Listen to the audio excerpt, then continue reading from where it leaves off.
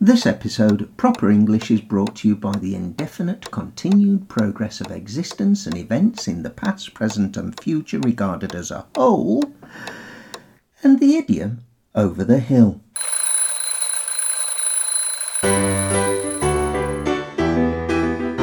Blimey, that introduction was a bit of a mouthful, Ali. It was, Dave. But you know, time is kind of a big concept. We needed to do it justice. Oh, okay. So, is this episode an existential and philosophical investigation into the nature of time and its existence or non-existence? No, I just thought we could try to explain some of the awkward ways we talk about time in English. Phew. So, first up, yesterday. And what do we call the day before yesterday? Unlike some languages, we don't have an actual word to describe 2 days ago, so we have to say the day before yesterday. Yep, and the same logic applies to tomorrow and the day after tomorrow. Ah. Oh. There is a word for the day after tomorrow, as it goes. Overmorrow. Oh, yeah, I've heard of that one on one of those lists of obscure words you get on Facebook from time to time. Nobody ever uses it, though. They don't. Anyway, when we're talking about weeks, we say last week and the week before last, or next week and the week after next. Last week we talked about numbers and calendars and the order in which we say months and dates. So have a listen to episode 18 if you haven't already.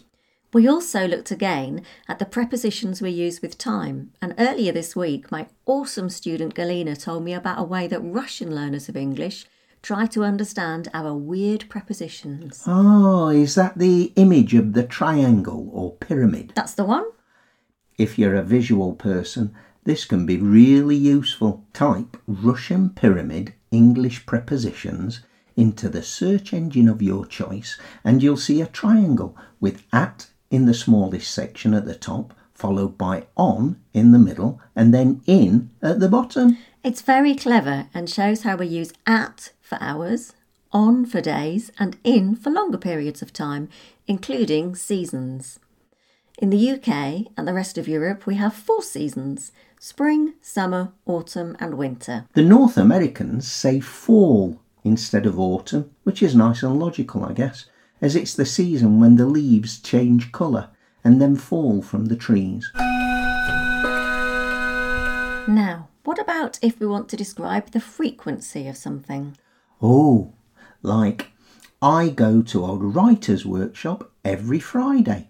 I could also say, I go once a week. But what about if you go less frequently? Well, I might go twice a month, or once every 2 weeks, or once a fortnight. Now, fortnight's a good word, isn't it? Oh, yeah. It's another word that's not used in North America. Unless you're playing a video game. OK. If I say fortnight, our Canadian friend Rochelle will often check, that's 2 weeks, right? I'd never really thought about the word until we started learning Portuguese. Here, people say 15 dias, which means 15 days, which is close to being the same as a fortnight, I suppose. I suppose the word fortnight is an abbreviation of 14 nights. Now, here's a weird one. Every other. Yeah, this confused me as a child. We might do something every other day or every other week. And this makes it seem like we do it every day except for this one, or every week but this one. No, that's wrong. Yeah, it's more like alternating, isn't it?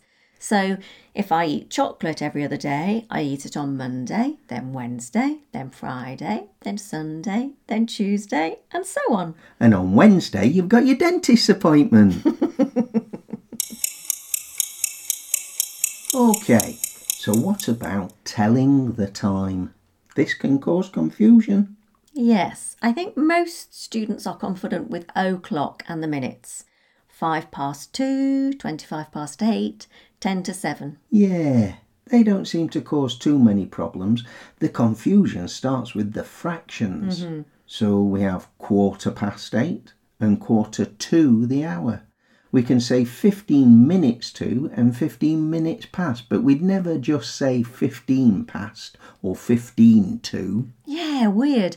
10 past is fine, but with 15, we need to say 15 minutes. It's true. The same with 30. Oh, yeah. It's not 30 past, it's half past, and it's never half 2. I have lunch at 12:30. But I could never say I have lunch at 1:30. Nope. Now, what about AM and PM? I think learners overuse these. We use them in writing, but not so much in speaking. For example, your written contract at work might say lunch is from 1 until 2 p.m. But if a friend asked you what time you have lunch, you'd say I go for lunch at 1. Yes, it's lunch. It's the meal we eat in the middle of the day, so we don't need to clarify further.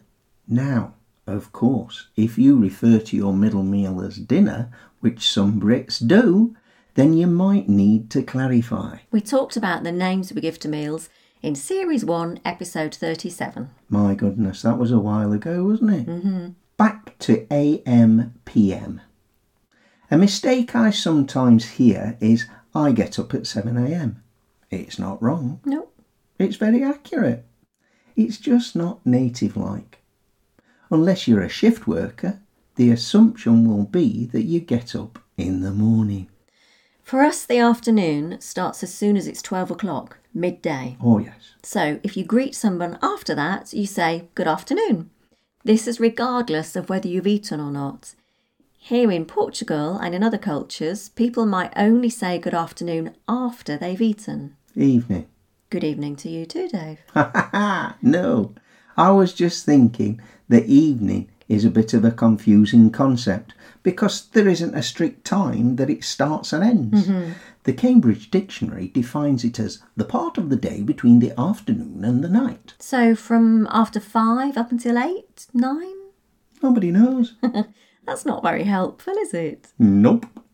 I think it's because it's associated with the sun going down, so it changes a bit with the time of year.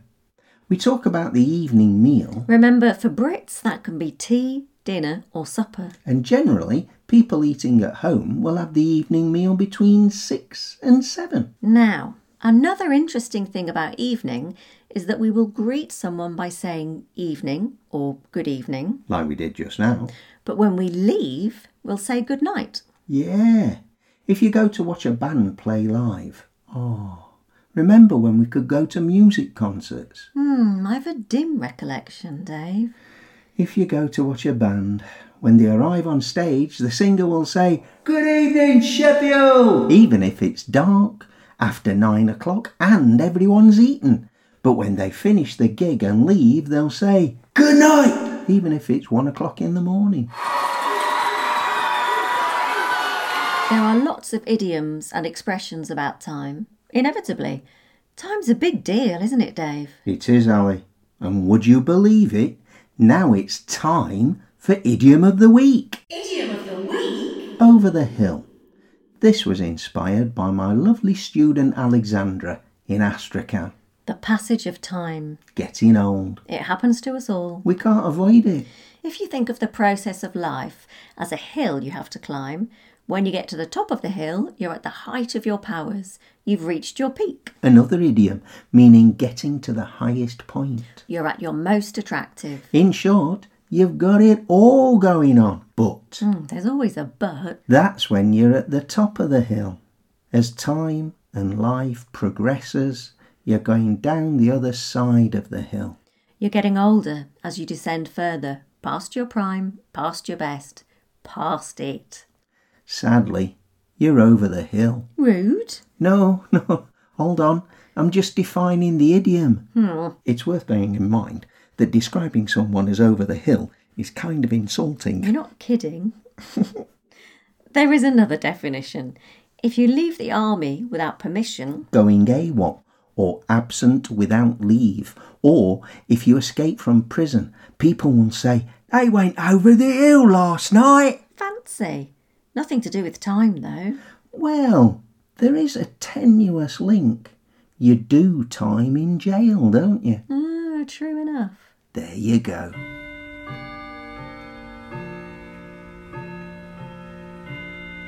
And here we are at the end of another episode of Proper English. As always, we hope you've enjoyed listening in on our conversation. We really do. Why not recommend us to a friend? Or a family member. Or a fellow student. It makes us so happy when we get new subscribers. And don't forget to rate, review and subscribe to us on your favourite podcast app. We also love getting feedback, so why not get in touch? Ask us questions. Tell us what you want in future episodes. But how, Dave? How? Well, our email address is properenglish All one word. at sapo.pt. Or you can go to Instagram or Twitter or Facebook if you have them. So, until next time, it's goodbye from me. And it's goodbye from me too. And thank you for listening to Proper English.